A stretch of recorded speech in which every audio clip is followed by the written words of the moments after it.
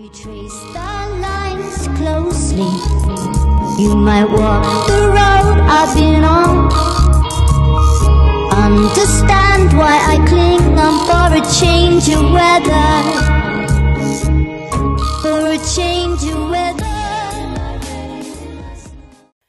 Hello, and a very warm welcome back to Tales from Behind the Twitching Curtain with me, Rosalind Blessed. So here we are at episode 6, 'cause we are living in a digital world, and I am not a digital girl. Oh, I'm so sorry about that. I did promise myself earlier that I wouldn't sing the title, and well, now I've let everybody down. It's awkward. It's awkward for all of us. So we'll just blow past this this section of the podcast. Well, we are living in a digital world. There's no doubt that the way we live has significantly changed. Technology expands and evolves and sends its tendrils into every aspect of our lives. And who knows? I mean, I always think about this, like where we're going to be in 10 years' time, what the evolution is going to be then. Now, I think you'd expect me to be saying that all of this is a great evil and we should just turn off our screens and get outside. Now, I sort of will be saying that to a certain extent throughout the podcast, but I think there's also a lot of good to be had from the way we live now. It's much easier to get informed, to stay connected, and yet you could argue equally it is very easy to get misinformed. There's a lot of fake news and unsubstantiated things out there, and it's also a very easy way to become disconnected from real life. So it's trying to get that balance. I think it's a bit of a blessing for me that I was born earlier, and therefore the extreme way we live through technology wasn't really around when I was growing up. So I think it's a little easier for me to keep a balance between life online and that in the real life.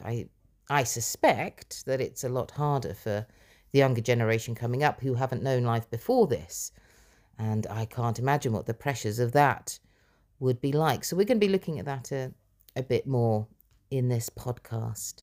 One of the reasons I've been grateful not to grow up in the technological age is that I wasn't the most popular child in the world. I wasn't very good at interacting with other children, but I just sort of kept myself to myself. I was a bit of a loner, really, and that was okay, and one sort of gets through it.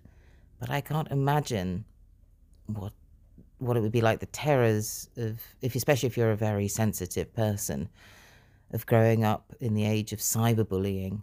That must be incredibly difficult to deal with mentally when you're so young. But fortunately, on the other hand, you can find lots of support groups and groups that share your interest online for both children and adults alike. And who knows, perhaps if that existed when I was younger, I wouldn't have been quite such a loner, quite such a lonely child. Oh, sorry, I'm making that sound very tragic. I'm actually quite happy in my own company. Anyway, this isn't about me. This isn't about me. And to prove so, I wanted to start with a voice from that younger generation, the extremely talented Ori Charles, who I had the privilege of working with recently, who is probably a good couple of decades younger than I am. So I asked her if she had any material that might throw a bit of light on the world from her perspective in relation to living through media. So, do enjoy the extraordinary Ori Charles. 4 likes. That's all right. Just 4. Maybe there's more. No. No. You know, checking my phone makes me feel more alone. Thanks to this possession, being human has become an infection, this obsession demanding perfection. I'm in need of redirection, reflection, scrolling through so much aggression with no lesson. We have distorted our vision about the point of creation, created so much division. But that was mankind's decision. Now we're close to abolition, extinction. It's asphyxiating. Only caring about what we're retaining and gaining. I can't be the only one it's affecting. I just think we're forgetting what it means to be living, getting wrapped up in sin. It's astonishing. We have created a world people don't want to live in, where people struggle to fit in, to feel comfortable in their own skin. So yeah, I'll put my headphones in or go and sip another gin. One more step to the coffin. 'Cause I can't face reality. And maybe that's just a part of me. You see, I crave a way to be free. But instead trip over the debris, the mess in a world we've created, that we've overcomplicated, deflated, slated and hated. 'Cause now we're living to get rated. Insta likes accumulating, filters exaggerating, real connection evaporating. It's aggravating. There's children riddled with anxiety, and I blame society. I can't even try and see a future with true clarity where I am truly happy being me. Surely life shouldn't be this false. Existing with nothing real in our skulls, breathing, but without a pulse. I refuse to join this waltz. Really living is about people, not this free-for-all. And we treat each other like shit rather than commit and admit we need to work at it. Relationship? No need for love when you can just quit, flip to another, go get another app and switch to another. Just one click for another, swipe right on this, there's another. Plenty of fish.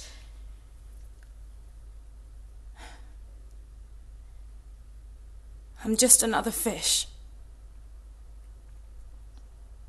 So I'll lower my top a bit and take another pic.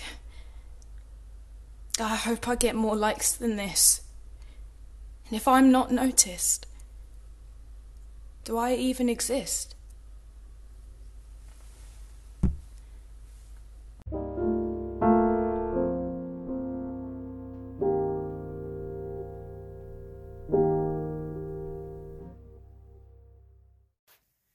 The wonderful Oriana Charles.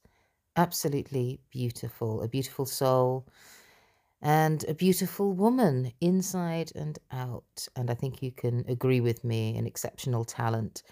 She really is a woman to be looking out for in the future. And thank you so much for your words. I have to say that absolutely breaks my heart. I get quite tearsy listening to that, because I'd say the oldest and ugliest of us finds it difficult to hang on to what gives us real value. It's so easy to get distracted by likes, the tyranny of ticks, whatever is most popular. And we forget to look at the things that really define us, or define our value, in my opinion, which is how we behave, our value system, what we can do and contribute to one another, to mankind, to the world about us, to animals and nature, and all of that, the important stuff.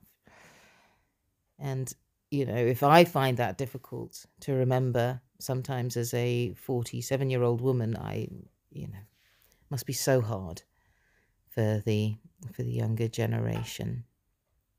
Well, Oriana started talking there about the swipe right society, this new world of internet dating. And I suppose internet dating has always been there, but of course now it is huge. It is a huge thing.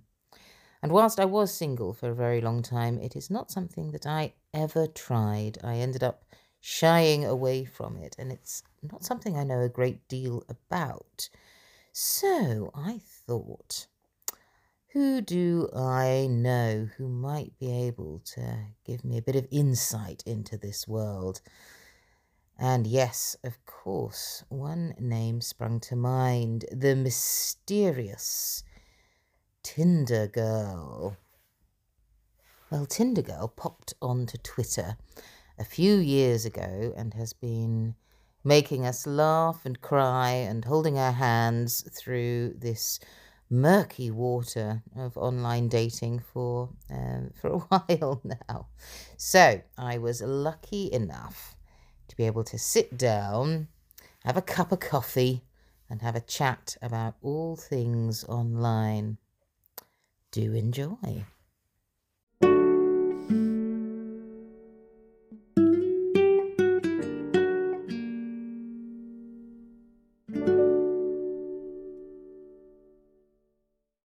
Well, what a treat. I am here with the lovely, the incomparable Tinder Girl. Hello there. Hello, how are you? I'm very, very well. Well, intriguing. So I think our audience will be very interested in your dating life, which which is not a secret. It's not a secret. No, it's online. It's pretty much out there, isn't it? It's been catalogued, yes. So indeed, in fact, if people want to know more about, Yes, they can follow me on @girl_Tinder. well, Tinder Girl. there you go. All right, well, I'm going to launch into this very in-depth interview. Okay, so be very scared. Okay, so, Jeff, first of all, just wondered initially, what were your hopes for online dating when you first got on there? Well, it's always the hope that kills us, Roz, isn't it? Let's be honest. And it certainly is the case with online dating. To be honest with you, when I first went on online dating, and I probably, on reflection, went on too soon, and would advise people with heartbreak not to do that. I kind of just was dipping my toe in the water. I thought, how exciting is this? You've just got like this scrollable menu of humans ready to date and fall in love with you. It's just brilliant. It's going to lift my broken heart. I'm going to go out for dinner and flirt and dress up and everyone's going to fall in love with me. And then I will find my next life partner and life will be well. That was 4 years ago. Still scrolling. Oh, 4 years. That's not too bad. The hope's still there. The fire's still burning. Yeah, the despair is increasing. Right, so, as a sort of obvious follow-on thought from that. So after that initial expectation, what did you actually find your experience to be when you started to get on inline online dating? Well, again, what was interesting in the first few dates, I went out on a few dates with a few people who had been doing it probably for as long as I have now. And they were almost grey in pallor and very dejected and quite depressed. And I remember one man saying to me, "You never get off the apps. Once you're on, you're on." And I remember thinking, this is all doom and gloom. And I was like, it's fun, surely. Isn't this brilliant? I'm having a great time. What's not to love? So I kind of understand. What was the question? Well, it's just sort of what your experience was after the, the initial thoughts. So that was, again, sort of, I guess the overall experience was shock and horror. So the things that people will put in their biogs, I've got, in fact, I should send it to you as a recording. I've got a brilliant George, the definitely not a sheep shagger biog. Lovely. Yes. No, do feel free to send anything over. We'd all enjoy that. Or people, I had one guy whose introductory message to me was, "Would you bang a guy while I watch?" Well, would To you? which I said, would you bang a guy while I watch? And he said, would you like that? And I said, would you like that? So my first experience, guys saying, I'm looking for someone to cuckold me. You know, to which my response was, I'm on here looking for a boyfriend. I can't find one. Do you really think I'm going to find several? It's so shock really at the way people would speak to people that they'd never even met, how quickly they would get Bless sexual. them, there are proper specific groups for that, and the help is out there, guys. I promise you, there's a great big community. Don't be barking up the wrong fish. Yeah. And then I suppose the follow on from that is, although I have been on dates with some lovely people. I guess what I hadn't quite accounted for was chemistry is everything. You can go and have a nice chat with someone, but it's quite a weird environment anyway, because it's sort of you're going on a date and it's almost, but with someone you've never met. So someone whose pictures you've gone, yeah, you look okay. Yeah. You've exchanged a few text messages with and gone, yeah, okay, on that basis, I'll go on a date with you. It's like some weird sort of unspoken contract where it's a date, but you've never met them. So how much of a date is it? So you're getting there ready to be all romantic with them and have these feelings, but you're strangers. Exactly. I mean, see, this was my sort of hold back with it, because I was like single for 5 years, which was really rather enjoyable. But obviously a lot of people had said, you know, this is the way forward now. Yeah. Get on there. And I did, and I got the Tinder up there, and I got as far as sort of arranging a date, and then I really thought about it, and I was like, well, I could go and spend an evening with a stranger, or I could stay on the sofa with my dogs, and that one through. I have to say, I've done a lot of dates with strangers, and some of them have been delightful. Some of them have been very exciting, and some of them have been dull as dishwater. So I suppose, I suppose you get a mix. I mean, like you say, it is fun. I have, on the whole, really enjoyed this single period because there's a lot of fun and exploration to be had. Sure. What you also find is a lot of broken people. There's a lot of people out there that think they're ready for dating, and yet their hearts are broken, and they're just not ready to move on. That's true, you know. Yeah, and I think that is, well, you know, one of the things, not to get too heavy with it, but one of the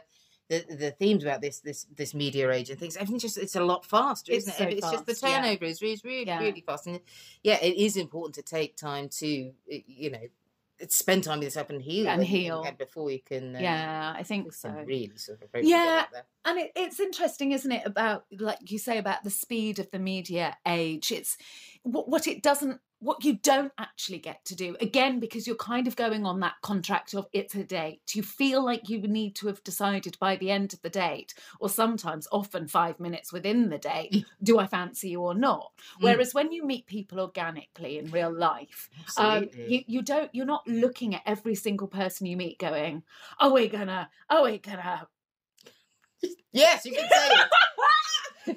Yes, it's not very genteel, this podcast. You're I'm fine. not sure if it gets you can swear, you can say bang. Are we going to bang? There we go. That wasn't the word I was going to say. No, but let's use that one. You can use any phraseology you like. Okay.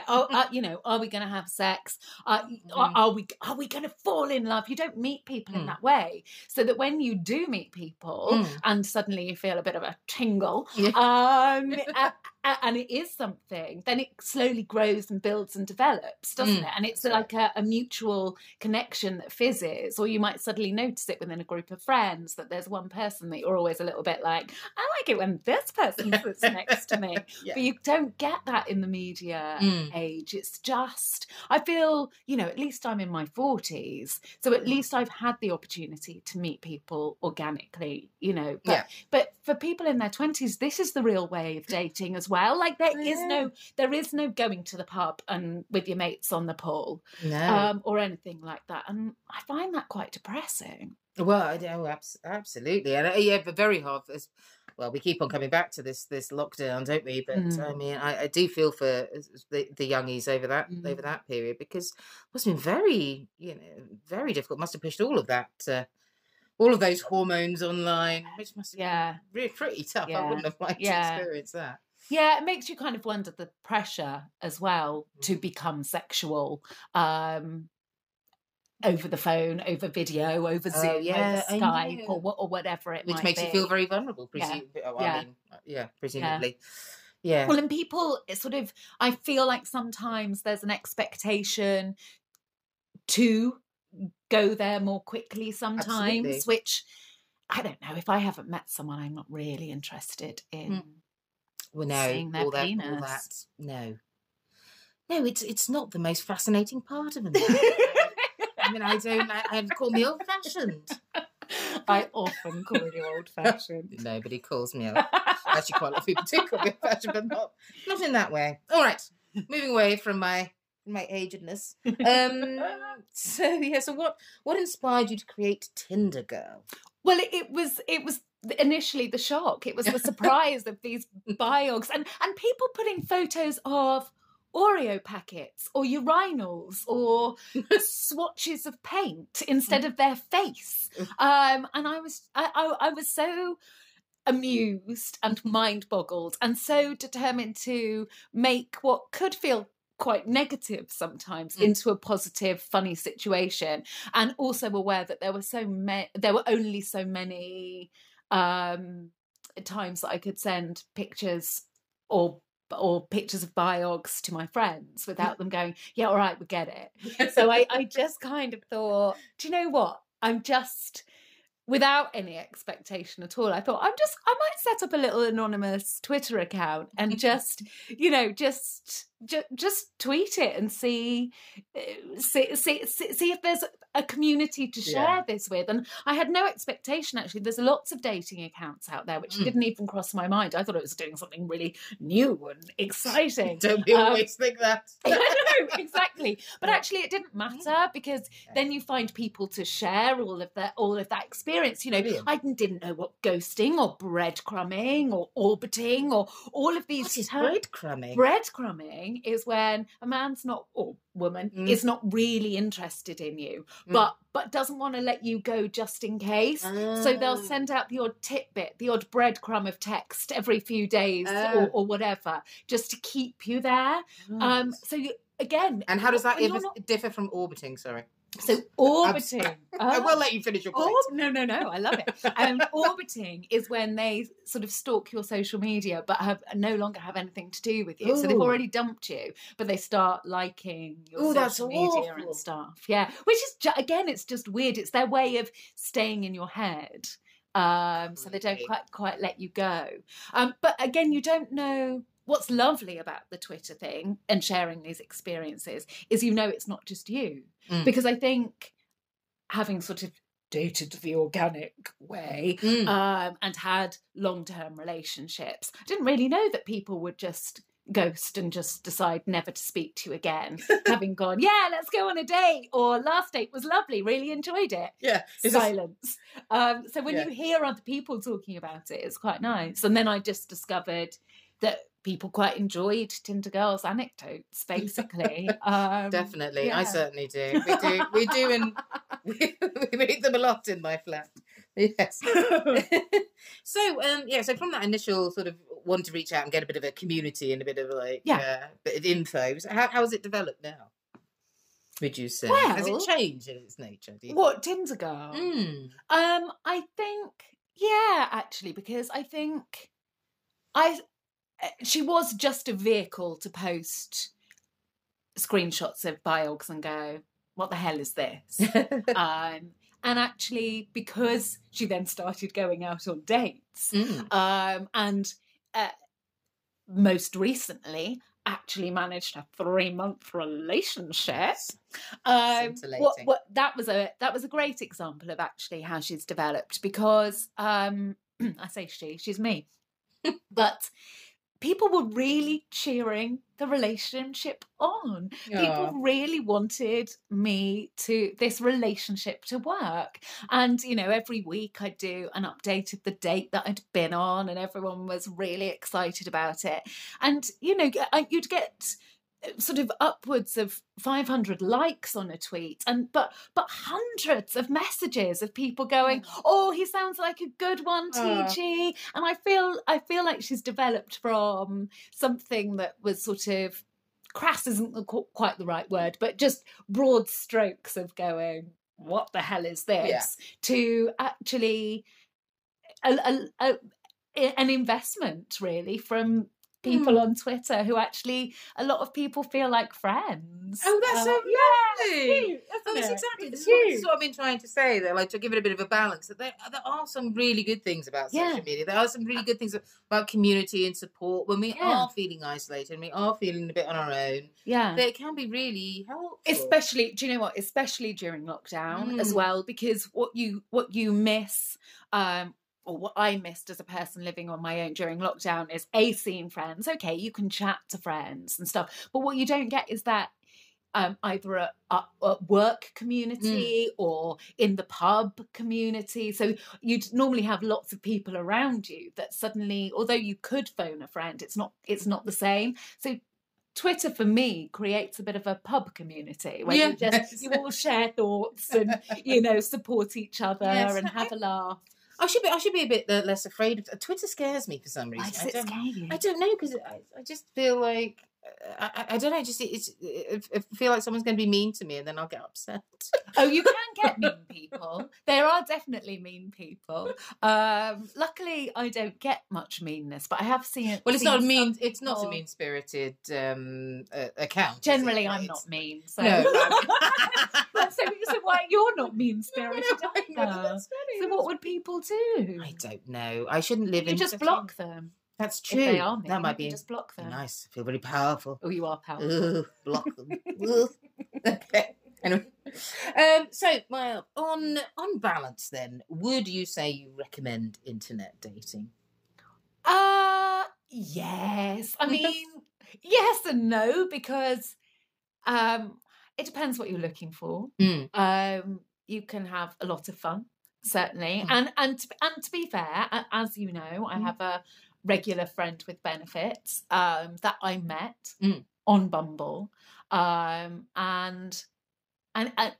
he's really got me through for 2 years. God bless him. He's a beautiful, beautiful man. We love him. We love him, sexy ginger. Sexy ginger. We love him.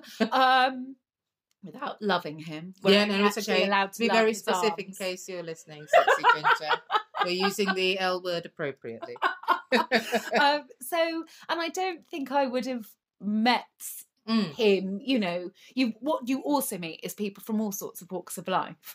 That generally, I think, we all live in our own echo chambers. Some people are connected through friends or work, so you meet quite a broad scape of people. So yeah, I would recommend it because you get different things and absolutely. Yeah, why not? Give it a go. Okay, then I don't hope for a relationship. It won't matter. Yes, well then I was going to put the responsibility on you then to say that if you saying that, then do you have any advice? Advice? Yes, I do. Be honest. My big bugbears are people lying about their age, so putting the wrong age on. Women tend to do it to make themselves younger, and men do it to make themselves older, which I think is really bizarre. So you'll get lots of men coming up as like 45 on their profile, and then underneath it says not really 45, 29.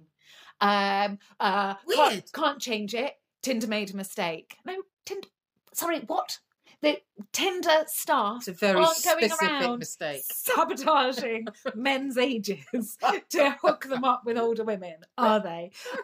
So that kind of stuff really annoys me, because just don't lie, because I already know I don't want to spend any time with you. Yeah. And there will be women that will be specifically looking for 29-year-old men. There may well be. There may well be. So don't do that. Yeah. Yeah, so just be yourself, be honest about what you're looking for as well. Although actually I say that one of my big bugbears is people who say, so what are you looking for on here?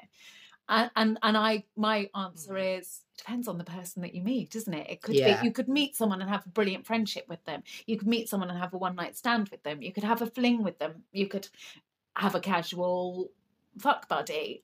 You could end up having a romantic relationship.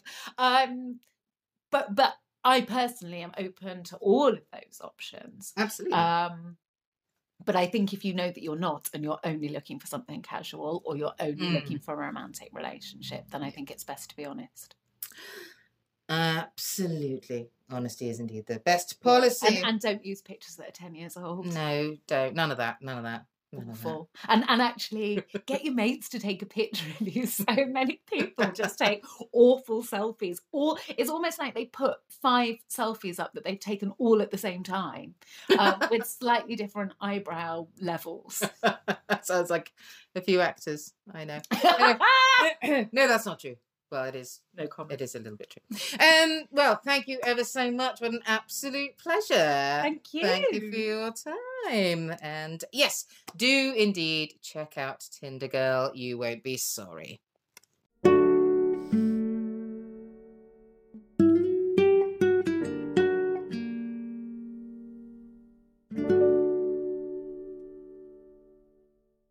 Well, apologies there for my giggling and inaudible babblings, but I just get very excited to be around Tinder Girl. She's such a pleasure. And we will be hearing from Tinder Girl again at the end of the podcast. And now, briefly, I'd like to take you on a walk.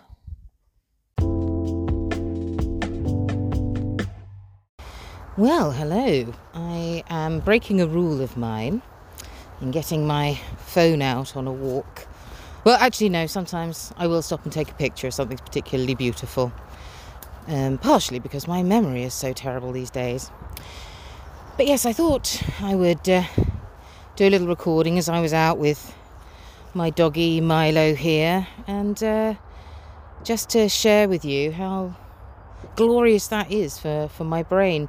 For reasons I won't bore you with, it hasn't been the best day in the world. Something I was hoping for didn't quite work out, and before I came out on this walk I was in tears, and now that I'm out in the trees and the light and the air and the grass with my dog, looking at the light hitting his lovely gorgeous golden fur, I feel completely different. So I guess that's what I wanted to share, is sometimes when you just change your environment, get out, put down that phone, switch off the TV, whatever it is. I'm always bombarding myself with TV, or sometimes I'll have my phone out, the TV will be on, and my partner will be playing a video game, which I've got half an eye on as well. And you know what? I love it. I love that sort of bombardment, but after a while your brain gets really busy, and if you can just change your environment, get out, put it all down for a moment, just give your senses a bath, give it a spring clean, and it really allows you to be able to change your mood and look at things with a different perspective. I quite often find that before I won't necessarily want to go out for their walk or go and do a workout or whatever it is. There's a sort of a reluctance before, especially if you're feeling down or depression is sucking at your heels. But once you've made that effort to go out, it's amazing the capacity we have for change mentally. And I'm not saying that this makes it a perfect day, or that it's going to be, I guess fundamentally nothing has changed, but the way I'm looking at things has changed. And it goes back to that taking agency into your life, to make choices, to look at the sky and the trees and the grass, and to look at your problems with a little distance and a little perspective. Yeah, I can't recommend it enough. Okay, well, I will stop babbling on at you and go back to appreciating my surroundings. But I just thought a little snippet from Milo and I. Unfortunately, he doesn't talk as he is a dog, but we shall carry on now with our walk, and I'll speak to you later.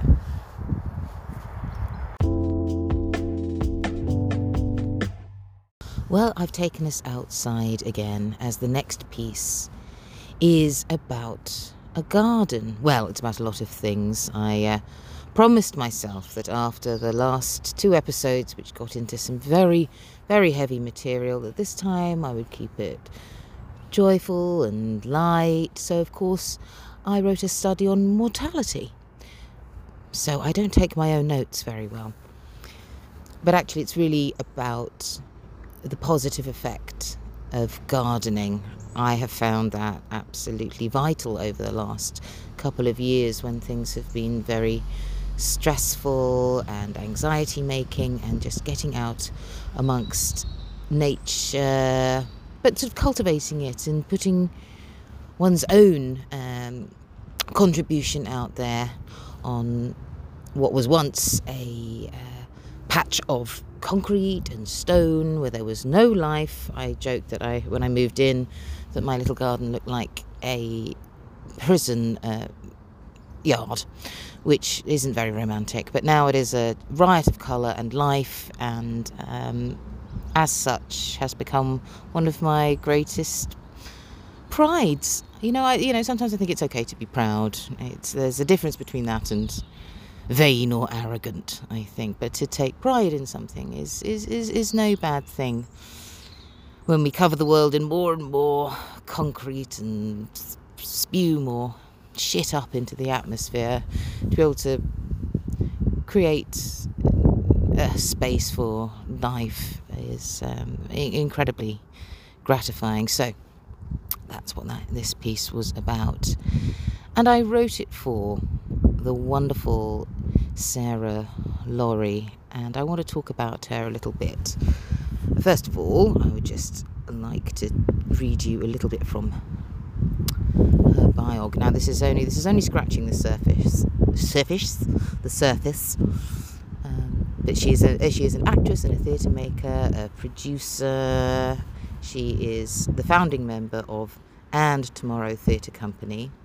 She's Offie nominated, that's Off West End Awards, nominated as Best Actor for The Good Dad, and I have all my fingers and toes crossed for that, and already has Off West End Awards as a producer for Scrounger and Leah Alone.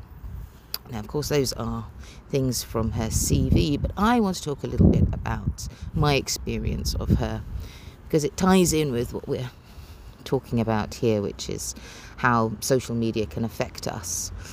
And I think it's very easy to look at Facebook or Twitter and see the success of others, and because one starts to feel wanting oneself, to become bitter or ungenerous, or just allow envy to creep in there. Now, I don't think I've ever experienced much good coming out of jealousy. It's living from a place of lack, and if one can turn that on its head and be happy and thankful and grateful for others doing well, especially in the arts, but like in every walk of life, other people's success doesn't diminish us, doesn't make us a failure. The things are not connected, and I certainly feel that in the arts, it's not a competition. It should never be a competition. And it's very clear from when I met Sarah that she doesn't buy into any of that living from lack. I've never met someone who's more immediately generous and giving and thoughtful and hardworking and talented. And I think that has to come from, I don't know Sarah terribly well, but I really, really have connected with her, and I really appreciate and I'm grateful for having her in my life, because she certainly seems to me to be someone who must have a pretty good sense of self and a solid core in order to be that generous to others. So Sarah, I hope you're listening to that and probably cringing away, but I hope you're not.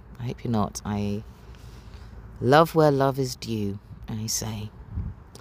Anyway, so I wrote this piece with the wonderful Sarah in mind. It is, of course, as so much of my stuff is, largely autobiographical.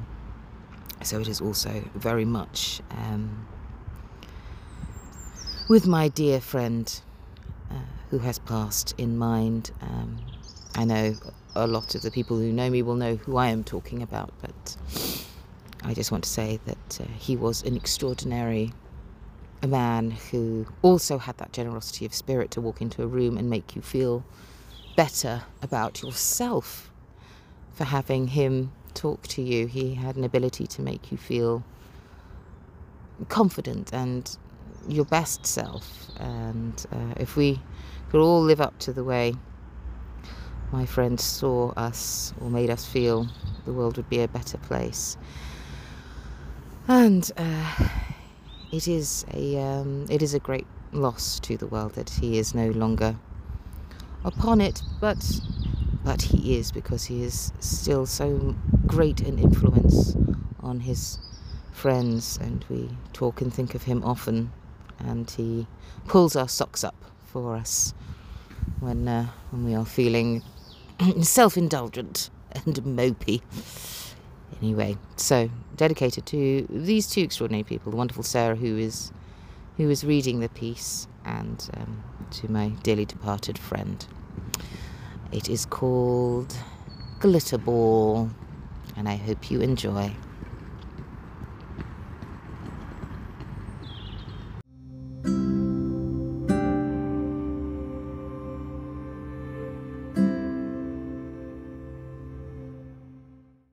It's funny how your body gets to its conclusion before the thoughts have time to intervene. My insides contract painfully and my vision blurs and narrows, all because of this stupid little oblong whispering its dirty gossip into my eyes all day long. Today I saw a picture of my good friend. Luminous. Loved by so many and lost so young. Facebook doesn't give a warning. You take your chances every time you log on, if you are as ridiculously sensitive as me. If I had time to prepare, my real thoughts would tell me how wonderful to see their shining face. I am so glad that he's still in everyone's thoughts, never forgotten. That's what I believe. At least I believe that's what I believe, but the pain in my middle and the contraction of my throat tells me you can't handle it. The physical pain got there first before I could squash the reaction, so now the thoughts get a reroute through the bad part of town. You forgot about your friend. Why aren't you posting about him? Are you a bad person? Are you not right? Probably everyone thinks you are self-obsessed. Are you a small, petty person? Well, not small, nobody would call you that. How did this become all about you so quickly? Stop it. Look at the state of the world. Why are you still obsessing over the same old dreary shit? Your friend is dead. When are you going to live? And I'm actually a pretty positive person. Bet you don't fancy meeting me for a beer on the back of that, though, do you? This tirade comes from the fraction of a second my eyes grazed on one post out of billions. OK, this is a particularly emotive post, but there's a smorgasbord of ways to feel terrible, from the epic to the mundane, all delightfully, deliciously, enticingly contained in this little black box in my hand. I'm choosing to feel bad. It's seductive. Yesterday it was this dog. Someone tagged me in this sad story of Benji, who had a meet and greet at Battersea Dogs Home and nobody turned up. Now, I've got clever at the quick scroll past animal suffering. I know I'd lose a day being a weeping mess if I look at it, but I got tact. Now, I know this isn't exactly Ukraine, but little Benji was enough to get me sobbing. And here's the thing. Sobbing over something I can't do a bloody thing about. I have a dog already, and he can't be homed with another dog, so that's that. But I can't get Benji out of my mind. That poor soul waiting for love. Then I start to think of all the dogs in cages, all the dogs suffering abuse or being used for fighting. I think now of all the dogs in kill shelters in America. I think of all the horrific things happening to dogs globally, India, Spain, China, on and on and on and on. And now my vision is a pin, and now I'm gasping for breath, and I'm on the floor, and I'm trying to remember the mantra for a panic attack. It's 5 things you can see, or is it touch? 4 things you can, smell, perhaps? And how many things are you supposed to taste? I can never remember it.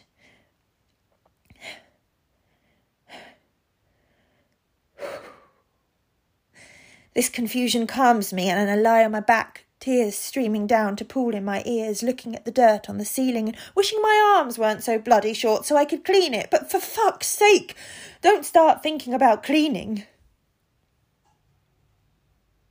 I should probably delete all the things. Twitter, Facebook. Well, to be honest, those are the only 2 I use, and I don't really use Twitter. But it's work, isn't it? And all those people you thought you lost years ago who find you through it. Such joy. It can be a great support for an antisocial, isolated twat like me. So I have to be smart. Put down the little frenemy slab and go outside. I pull back the sliding door and a breeze sweeps my face, pulling the rot of my thoughts out my silly ears and whipping them out of reach.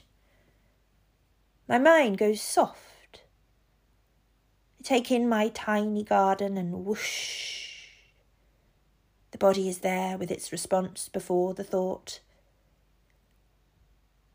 My eyes fill with grateful tears at the colour and the life, smells, floral, earthy, with just a hint of dog pee, fill the cavities in my face. I start a slow, methodical cataloguing of jobs to be done, which plants would play happiest together, what needs to be cut back to let new growth grow through.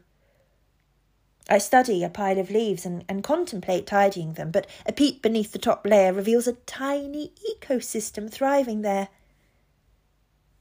Always a gentle lesson in the garden. I battle a perfectionist drive. It is a lie, as there is no perfect.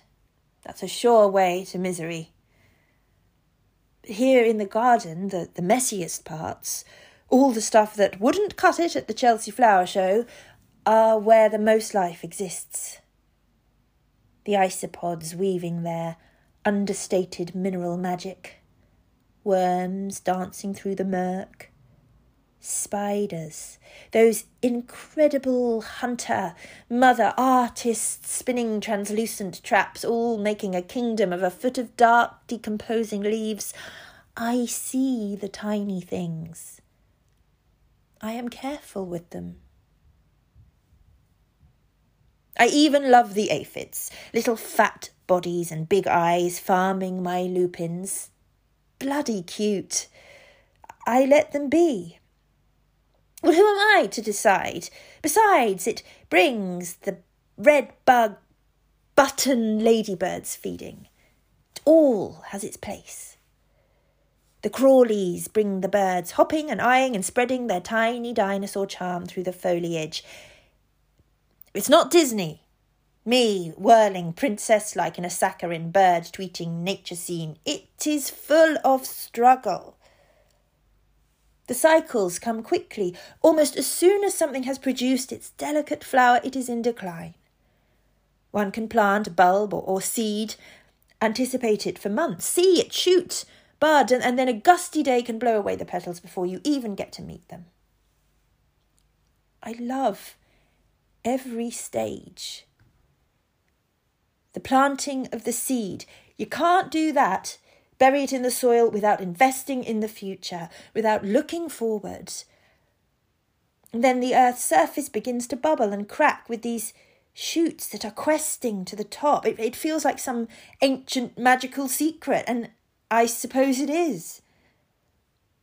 The green spikes grow and change, leaves divide and define their patterns in an ever-changing flow. Buds teasing as a pout, waiting to be a kiss.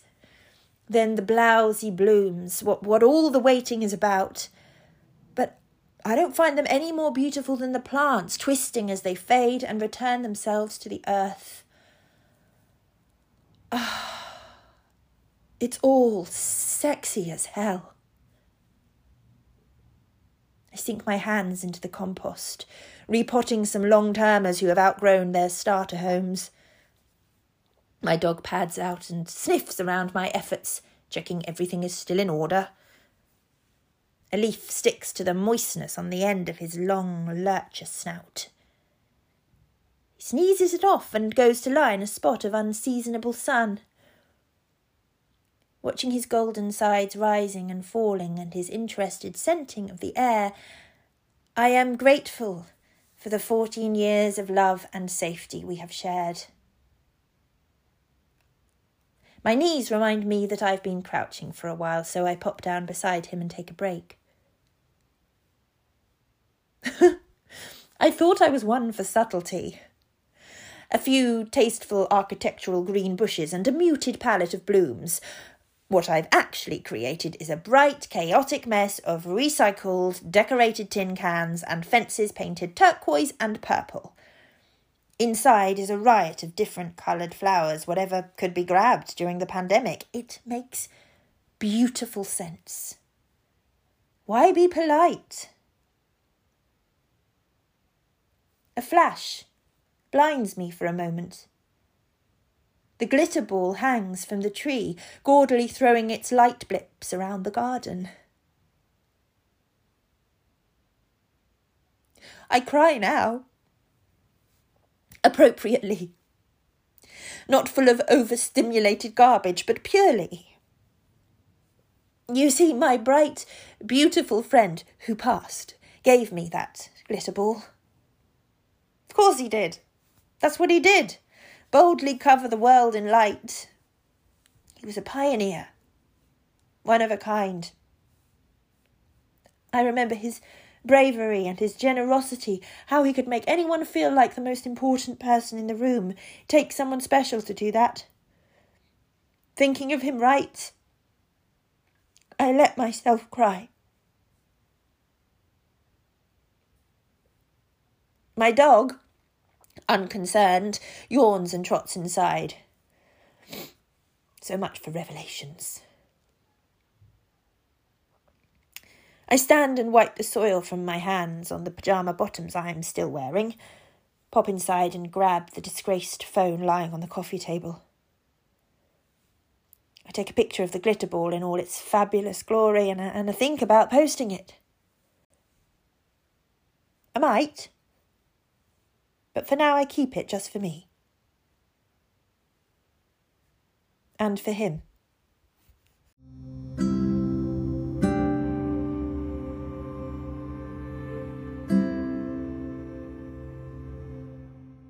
Thank you so much for that, Sarah. But of course, it's not always easy just to put down the phone and get outside. Sometimes when we're feeling low, we might have some depression or anxiety, we quite often turn to our digital toys for comfort. And it's very easy to get stuck in there like a kind of mental glue trap. As I was saying at the beginning of the podcast, our lives have changed and media has really sent its tendrils out into every area of our lives. I'm repeating myself here, but that isn't always a bad thing. I mean, after all, I wouldn't be able to talk to you now if we weren't communicating through media. I mean, I'm not piping this directly from the elements into your brain. I promise I'm not. But it can also be very sinister and life-robbing. I've been watching a lot of documentaries recently, and I've noted that in all the ones that are set in a modern context, there's always an element of social media or digital life which is getting in there and being problematic. For example, just 3 that I watched recently, one was about influencers, which of course can be a good and a bad thing, but they were influencers in the realm of beauty and those products. And they can influence, well, obviously, that's the point of being an influencer, I suppose, certain products into becoming very sought after to give high status or just to be the products to have. Now, as an old fart like me, I think, getting oneself into such a tiz over a certain shade of lipstick seems crazy. But, of course, it isn't. This is, this is the modern world, and not everyone can afford these products. So then people are seeking out knockoff versions which can be full of lead or mercury. Awful. Even worse, I was looking at a documentary where some young ladies had killed themselves because of cyberbullying. And in this instance, they had photographs and films of themselves in compromising positions being threatened to be released, which left them feeling so trapped that the only way out was to kill themselves, which is heartbreaking. I mean, to think that these poor women would think that it was somehow their fault or their shame to carry is perverse. And I hark back to previous episodes to say we've got a lot of work to do yet there. And then finally another one, I was looking at this unsolved murder, and a whole bunch of people had got on the old interweb to play cyber detective and had found this young man that they thought was the murderer, mainly because of the way he looked. And he had absolutely nothing to do with the murder at all, of course. But it didn't stop his life being absolutely slashed to pieces. And he also contemplated suicide. So it can be a grim and murky world. But as I have said before, I am not a digital girl. This is not my area of expertise. So I asked my friend Willie O'Shea if he would share some of his material on the subject. He is a very talented musician and poet, but I wouldn't want you to imagine a young man prancing around in doublet and hose with a lute and a felt hat. He's a very different kind of artist to that. And like myself, Willie is open about having mental health issues, and I applaud that, because the more we speak about it, the more we take off the stigma and allow other people to talk as well. So I really applaud him for that, and also for making efforts to change his life, to combat it. It's very seductive, I always think, when one has mental health issues and depression and things of that nature, to allow it to become one's identity. There's something seductive about the familiar habits and problems, and it takes effort and guts and hard work to change these things. But of course, ultimately, that's how you get to really live. So again, hats off for that. Wonderful Willie O'Shea. I will leave you with him, and if you want to check him out further, and I suggest you do, his handle is @Thoughts and Prayers with an E.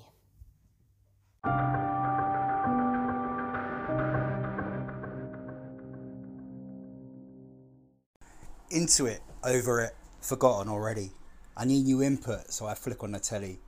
A million fucking options available in an instant. Is it any real wonder why we all become so distant? With instant validation offered via emojis and double-clicked hearts. Instant gratification via harvested parts of your psyche, your thoughts, likes and words. Maybe these algorithms are more of a curse. See, we no longer have the patience to scratch the surface. If it's not already happened, then we ask, is it really all worth this? Time and effort? We move on, we swipe left. Time is tick-tocking. It's mad, isn't it? How we perceive time potentially wasted in pursuit of entertainment. So we doom scroll instead of learning. We miss most parts of our journey. Just rolling in autopilot. Headphones on, scared of the silence. Afraid of all strangers, that we let them have all our data. As long as we cannot see them. And for what? To save some more of our precious fucking time that we just waste away gawking at cat videos, a whole blasé way of carefully constructed ad hoc life moments, processed to access optimum interactions.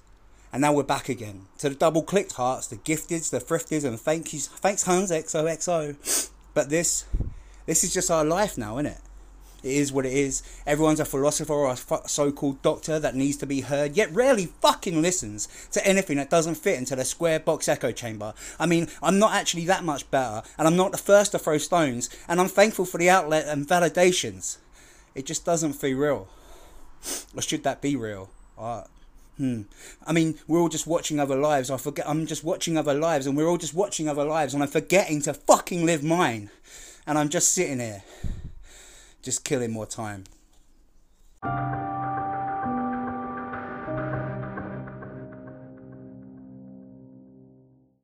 Thank you so much, Willie.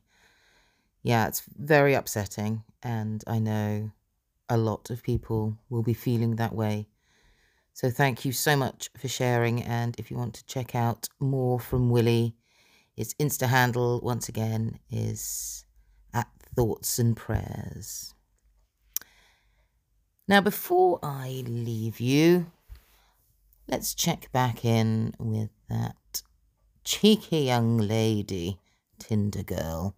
Now, for all of you who may be thinking about stepping into some online dating, or perhaps you're happily coupled up but wondering, got a little bit of FOMO about what might be out there, Tinder girl has very kindly gathered together a little selection of gentlemen that you might be able to meet if you chose to get out there onto Tinder. John, 49 from London, has chosen the prompt on Hinge, I want someone who will look good in my recently deceased wife's clothes. Good luck, John. Jeremy, 36. Looking to find a nice person to connect with, emotionally and physically. No dramas needed. Have your shit together, please! Exclamation mark, exclamation mark, exclamation mark. Roll the eye face. Like to laugh.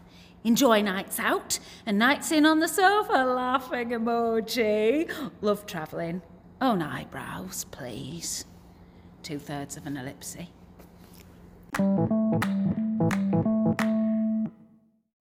John, 36. I hate being shouted at. Sleeping alone. Just love honesty. That's honestly all the photos I've got. 2 are just now. I honestly am good looking though, if that matters. Kiss. George, 45, 12 miles away. I enjoy videos of sheep being shaved. It's not a sexual thing. It's so funny how the sheep never want to be shaved.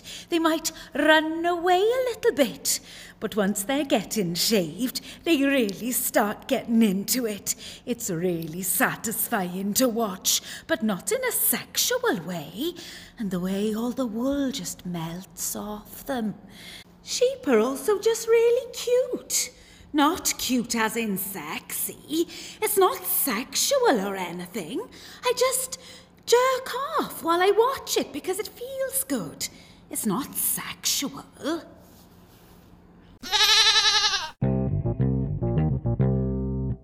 Yes, it's probably unfortunate for everybody that I have found sound effects. I'll try to rein that in future. So yes, I think you can see it's a rich world out there on the dating scene. Thank you so much, everybody, for spending time with me again. I really appreciate it. Now, I said this before, I am no expert. I am no expert on the subject matter of social media. I am no expert when it comes to mental health. And you may question why you're bothering to listen to me at all. And that would be fair.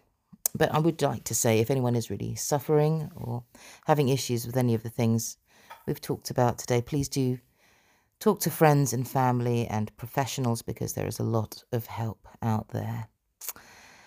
Well, it's been an absolute pleasure. Thank you again. Until the next time.